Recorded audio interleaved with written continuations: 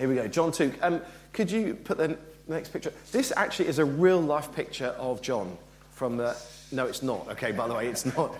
But what I did was, this is John 2, okay? We're looking at John's second letter that he wrote, 1 John, 2 John, and then 3 John. And then I just Googled, what was John the Apostle? What did he look like? Anyway, this is what came up, okay? But I wanted to put that up there because I want you to realise that what we're about to read was like a real letter written from an old man to a church. It wasn't just some corporate speak, that a few people got together and worked out. No, this was a real letter. And it's so short that actually it could have been written on a single bit of papyrus, if you really want to know. So anyway, let's turn, if you can, to John chapter 2. I should have found it myself first. Just bear with me 1 minute. I think it's New Testament, isn't it? Okay, so... Sorry? Oh, that's really helpful. Emma's just helpfully pointed out. It's after 1 John. Where is it before? It'll be up before 3 John. Yeah, okay, so here we go. So 2 John, and it's 13 verses, and we're just going to read the whole thing. And by the way, just to explain it, I'll read it and explain it. The 2 John, the elder, to the elect lady and her children, whom I love in truth, and not only I, but also who know the truth, because the truth that abides in us and will be with us forever. I'm not going to go through the whole thing like this, but when he says to the dear lady and her children, it's not a lady. He's just using this term to talk about a church that he really loves. Sometimes talk about the church, there's the bride of Christ, the feminine term. He's just saying, no, this wonderful lady. He talks about it. He refers to this dear lady again later in such a way that he's clearly talking about the church, not a particular lady and her children.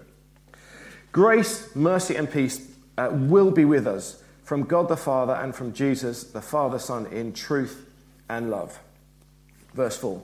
I rejoice greatly to find that some of your children walking in the truth, just as we were commanded by the Father.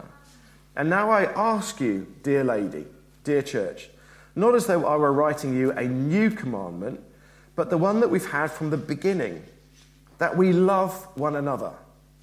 And this is love, that we walk according to his commandments. This is the commandment, just as you've heard from the beginning, so that you should walk in it.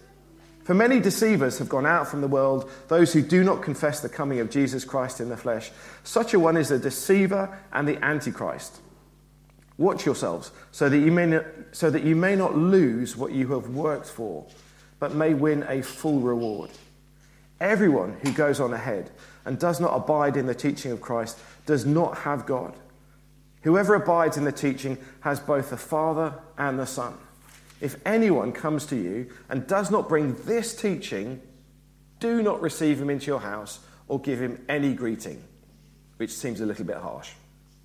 For whoever greets him takes part in his wicked works. Though I have much to write you, I would rather not use paper and ink. Instead, I hope to come to you and talk to you face to face, so that our joy may be complete. And the children of your elect sister greet you. Basically, John is writing this letter because the church is spreading really rapidly. So, all the 12 apostles, they were there. The church was growing and growing and growing. John was the last living apostle. All the others had died. It was probably 40 years after Jesus had been crucified. So it was quite long. All the other apostles, John was the last one.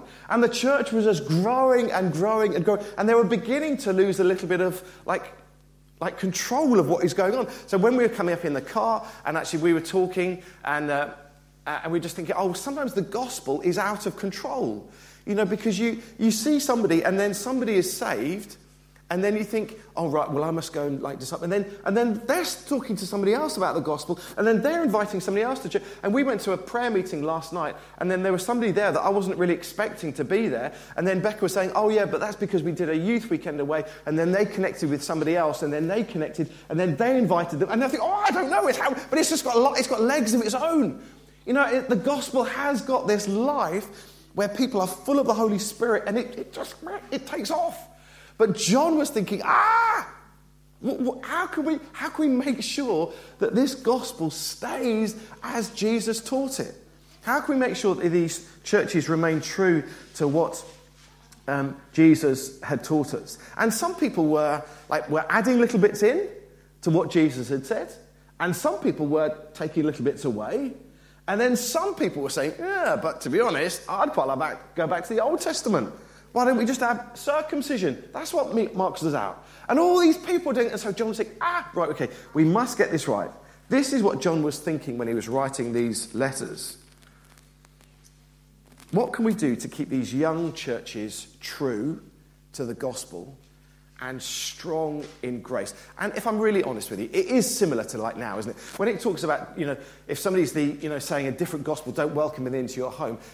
We have all this stuff coming into our homes now. You only need to say, and I think that's why sometimes people don't always come to church every Sunday, because they think, I can watch it in bed. I can get these great preachers, really good preachers, Duncan, not like you, but I can listen to somebody really good, and I don't even need to get out of bed. And all these people, we just need to be careful what some of these people are saying. And I'll give you some of the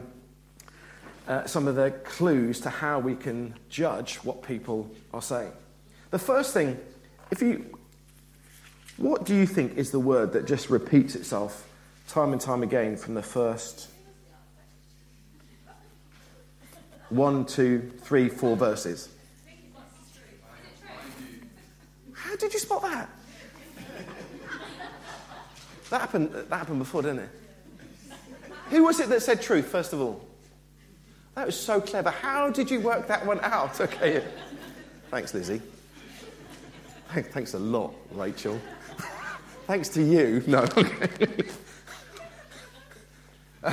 It's just talking about truth.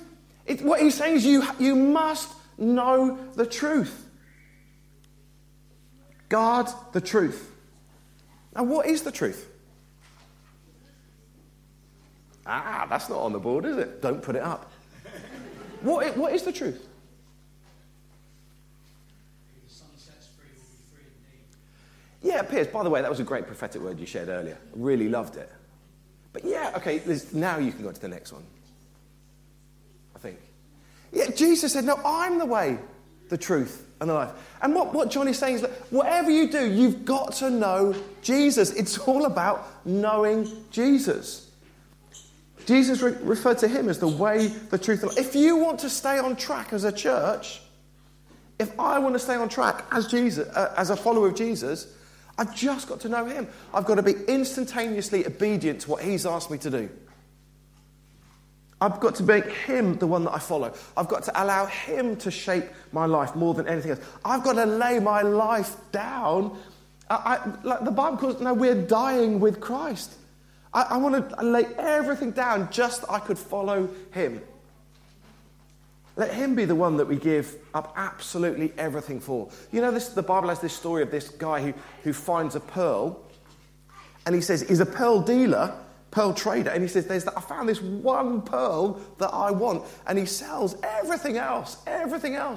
He mortgages everything just so we can buy that one pearl. And that's the same with Jesus. When we find Jesus, that is the one thing. All things come together in Christ. All things. Do you ever feel that like sometimes Jesus is just like a good luck charm? Oh, to be honest, I need a bit of help with my job interview. Get Jesus out. Yeah, Jesus, will you help me? Yeah, great. Put him away. I need a parking space. Yeah, Jesus. I need this. I need that. Jesus, let me let you know, Jesus is not a good luck charm. He calls you to die for him. Yeah, but that's not so nice, Duncan, is it? I think that there are more people who have fallen away from God because they have been told that Jesus will just give you what you want. But Jesus says something different. He says, I need you to die with me. Because when a seed of wheat dies and falls to the ground, what happens? You have 100-fold. We become so abundantly fruitful, bizarrely, when we die to Christ. I've been reading this book, if I can get it. So just so you know how I read my books. Okay, what I do is I found some books. Somebody talked to me about a book called Live No Lies by John Mark Comer. Really amazing book. Jonathan, have you read it yet? You, shame on you. He said it, no, but I think you've got it, haven't you? And yeah. So John Mark Comer, Live No Lies. Really, really good book. How the enemy just speaks lies into you all the time. John Mark Comer talked about a really good book called A Long Obedience in the Same Direction by Eugene Peterson. Really helpful, just talking about faithfully living for Christ. Eugene Peterson talked about Dietrich Bonhoeffer an awful lot. Dietrich Bonhoeffer is an extraordinary guy. This guy, he was a Lutheran pastor in the Second World War, and he stood up to the Nazis. And he was hung by the Gestapo in Flossenburg jail on April, I think it was the 4th, literally weeks before the end of the war. He'd been held in it because he just held true to Jesus. And he said, it doesn't matter the cost. And Dietrich Bonhoeffer has this idea of cheap grace. And basically, cheap grace is, we know that God loves us. Do we know that God loves us? Yeah, we do. Do we know that he will care for us? Yeah, we do. Do we know that he will forgive us? Yeah. Therefore, it doesn't really matter how you live. Because we know that God will forgive us, and he loves us, and he'll care for us. And some people will say that. And that is a definition of cheap grace. Oh, there's a great...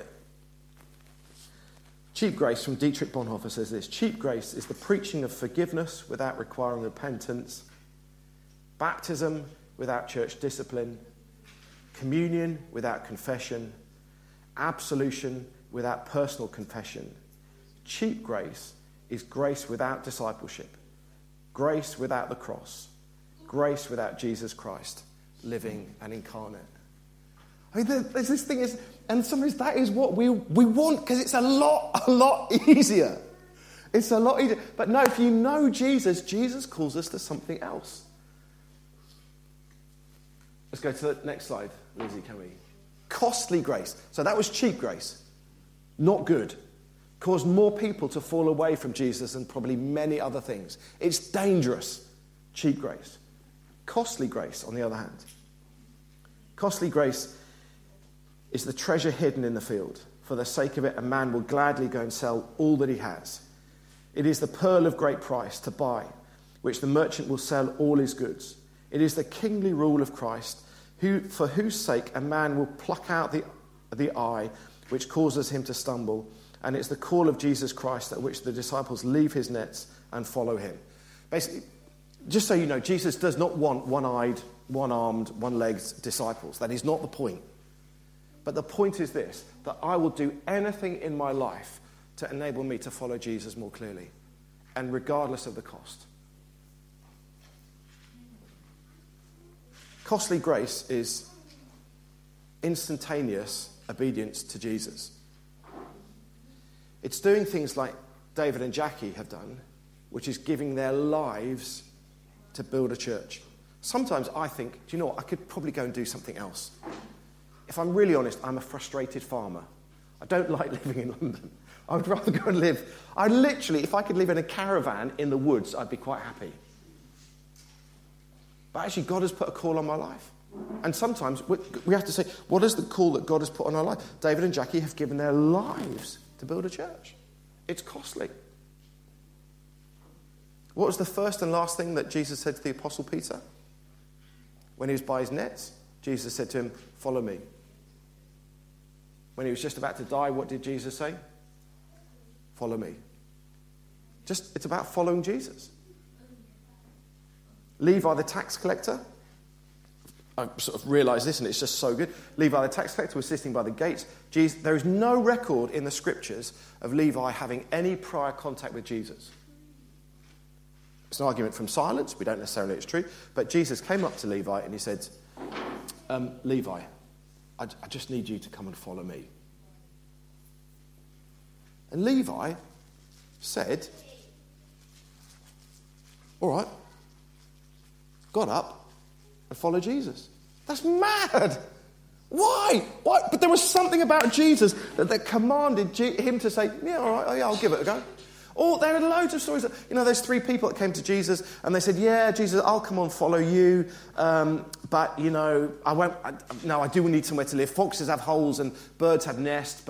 And Jesus said, you won't have anything. And he said, oh, yeah, maybe not then, yeah. And then another one came up and said, oh, can I just go and bury my father? And another one said, can I go and say goodbye? It's not wrong to bury your relatives and say goodbye to people. But Jesus knew that they were making excuses. They wanted to follow Jesus, but not all the time. It's a bit awkward. It was Jesus, but I needed something else as well. And then the rich young ruler, what did Jesus say to the rich young ruler? He said, well, okay, yeah, you can follow me, but I need you to go and sell everything you have. It's not wrong to have money, but Jesus had this bizarre way of thinking, I know the excuses that you're going to make. I know the excuses.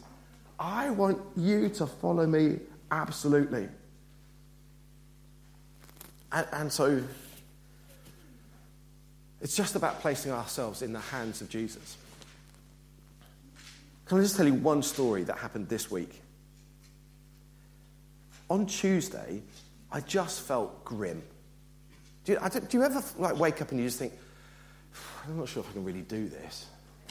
It's just I don't know. And I was supposed to go, and Wednesday morning I was supposed to go into Pentonville prison to do the stuff that I normally do every Wednesday, and I just can't do it. And I'm just going to sit down and pray. And then I read something of Dietrich Bonhoeffer on prayer.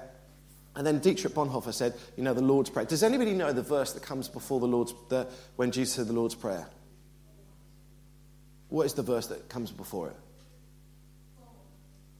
Anybody? Teach us to pray. Yeah. But the verse before that, it says, before you ask, God knows everything you need. Which wasn't particularly helpful, because I thought, well, what's the point of praying then? Why? If you know everything I need, what's the point? And then Jesus said, well, and then you should pray like this. And I think what I realized at that point was that before I pray anything, God knows what I need. Therefore, the point of my prayers is this. I am just going to put myself in God's hands. That's all I need to do. My prayer is this. God, you know what I need, therefore I'm going to trust you. I'm going to trust you. It was a revelation for me.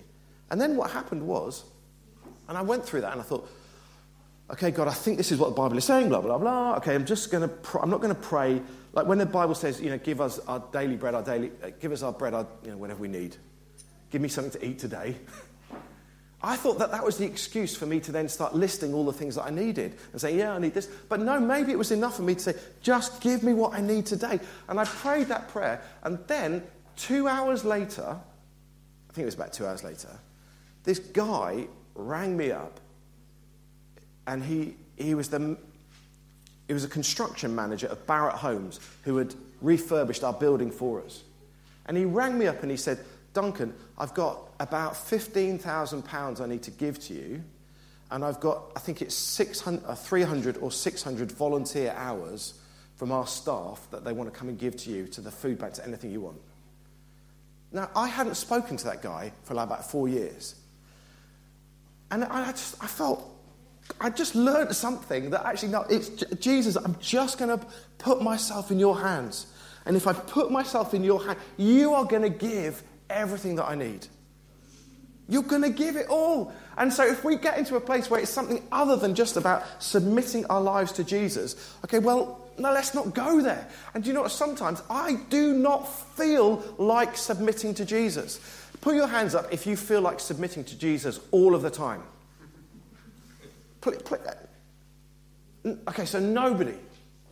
Hands up then. Okay, let's do it the other way. Hands up if some of the time you do not feel like submitting to Jesus. Hands up if you can't be bothered to put your hand up at all. Okay, yeah. Okay, but I do not feel like submitting my life to Jesus sometimes. I just want to read this quote.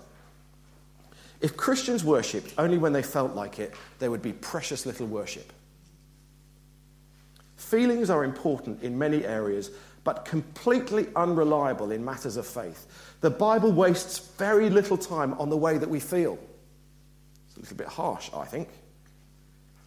We think that if we don't feel something, there's no authenticity in doing it. But the wisdom of God says something very different, that we can act ourselves into a new way of feeling much quicker than we can feel ourselves into a new way of acting. Worship is an act that develops feelings for God.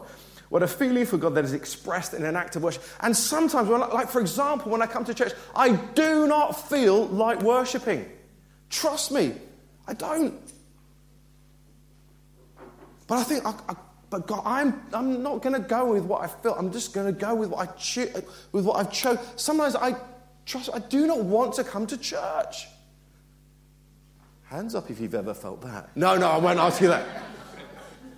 I don't want to do it. Sometimes we have an early morning prayer meeting at 6:30 every Friday morning. Trust me, every single Friday morning, I do not want to. I do not like the mornings, and the mornings do not like me. But I've just chosen, and I can't get these feelings for God. But what I can do is I can set my alarm, and I can be in the room. And over the years, I've found that if I'm in the room, I'm more likely to grow in worshipping Jesus. And the feelings sometimes follow the choices that we make. And I think we must make these choices. What John is saying, if this church wants to survive, the church that he was writing to, and therefore as us, as a church, if we want to, we must say it's Jesus first. We're just going to follow him. We're going to be obedient to him. Right, sorry, I got slightly overexcited on that one. Just the next verse. By the way, we're going to... What time do you want me to finish? 3:30. 12? Yeah. Okay. And now I ask you, dear lady, not as though I was writing a new commandment, but the one that we have from the very beginning, that we should love one another. I think we probably know that it is the greatest commandment, that we love God and that we authentically love one another. We probably know it, but it's a slight difference from actually doing it. From loving God with all of our heart, from loving our neighbour as ourselves, from loving our enemies. I found this quote, that the mark of Christian authenticity is to make that conscious decision of the will to give ourselves away in caring for one another.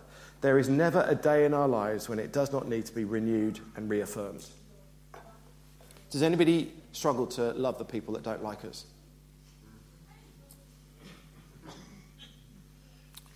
Yeah. It's not nice. There are some people that just wind me up so much. And there are some of the boys that I play rugby with really, really like winding me up. Well, that's why we can't playing it, to be honest. But I enjoy it. But there are sometimes I think, okay, God, I'm just going to choose to love this person. And the truth of the matter is, that when we make those choices, God sometimes brings the feelings on the back of it. And that's how the church grew, because it learned what it was to love their enemies. John 13, verse 34 and 35 says this: all men and all women will know that you are my disciples if you love one another. A new commandment I've given you: love one another. I don't know what loving people around you looks like, and it will be different for the different gifts that we have. But if we're not able to genuinely say we've learned what it is to love the people around us and to give ourselves and to spend ourselves without cost, then we're not really living the Christian gospel. And so what John is saying is this: if the church wants to survive, Jesus at the front, learn to love other people. Okay, and we're just going to go through quite quickly. The next one, it says, many deceivers have gone out into the world, those who do not confess the coming of Jesus Christ in the flesh. Any Christian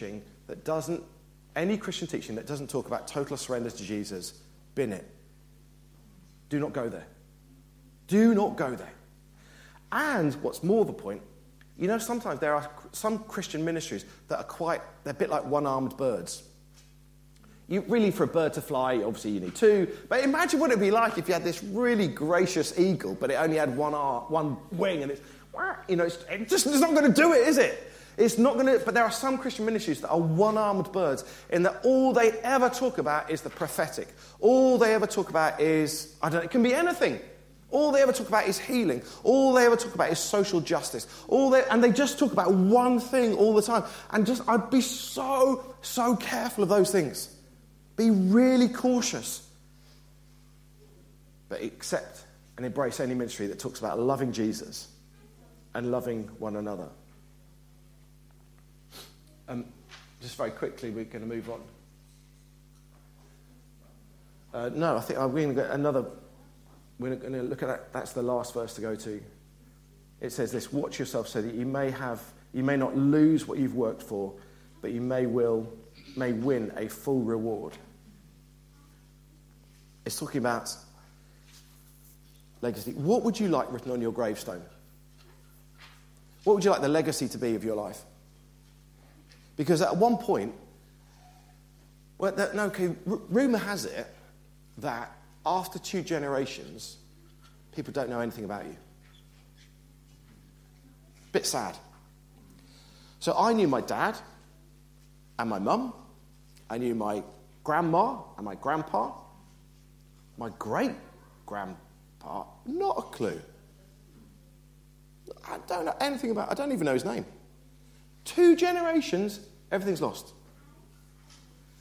Therefore, we have to think, what do I want the legacy of my life to be? And it's got to be investing in other people and investing in the gospel. And I think, I always think when I go to Trinity Church, the thing that I want, and I've said this a few times, more than anything is, I want to drive past Trinity Church when I'm like 80, 85, okay, and I haven't been there for donkey's years, and I want there still to be this vibrant church that is alive to Christ.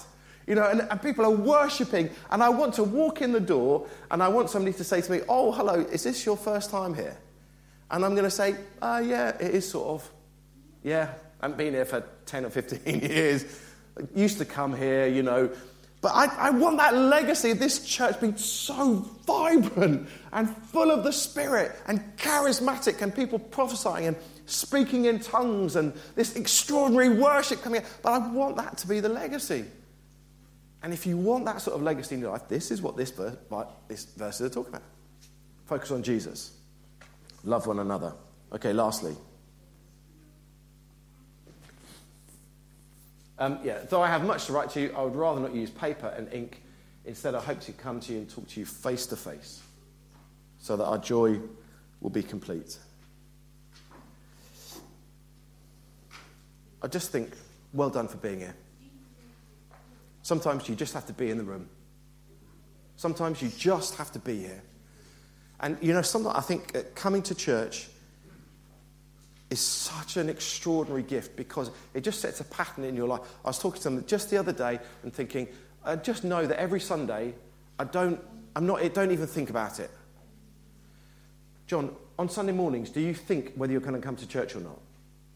You do, but every Sunday you just make a choice, don't you? I've never been here when John hasn't been here. Never. If I get here on time.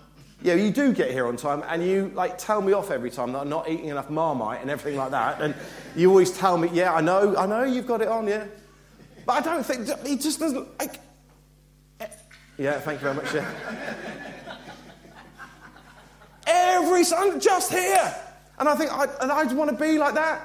Every Sunday, just here, because it sets this pattern in our lives, about thinking, I need some structure in my life. I don't want to wake up and everything, shall I go to church or not? No, I don't want to. I just want to be here. It's really a really helpful thing. It nurtures our need to be with one another. It centers our attention on Jesus. I'm going to finish. If you want to summarize John's letter, it says this: keep everything about Jesus, instantaneously obedient to him. And then it says this: learn to love one another with costly, rich love. Can I just ask you to stand? And Robin, can we have the band back up?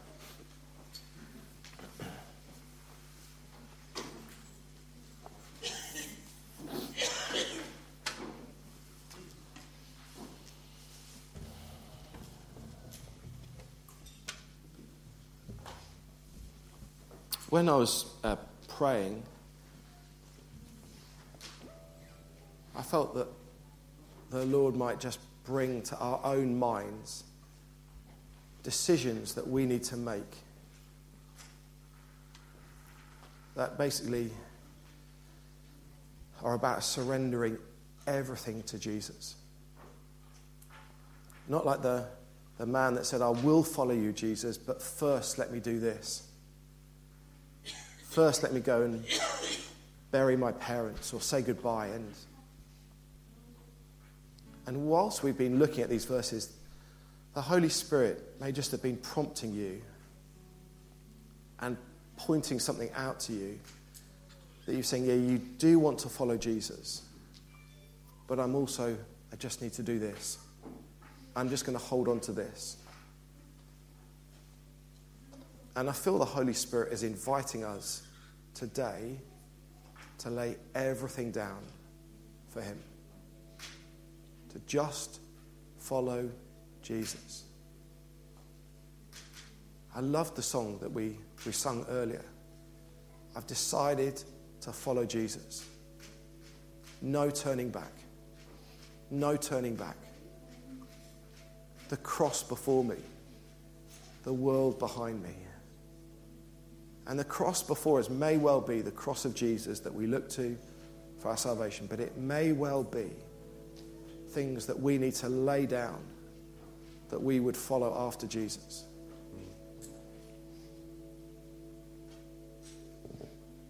And so, Lord, just in a moment, we give these things. You don't have to search for them. You don't have to rack your mind. But if there is something that the Holy Spirit is just pinpointing to you now, then bring it to the Lord. Just so you're aware, if there's a general feeling of not surrendering your life to Christ, but you know you're a Christian, I would say to you, ignore that.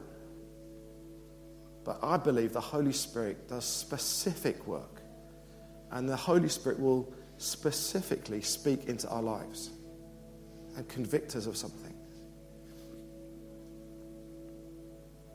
And so, Lord, we bring it to you. We want to be all in for you. Have our lives, Lord. We will follow you.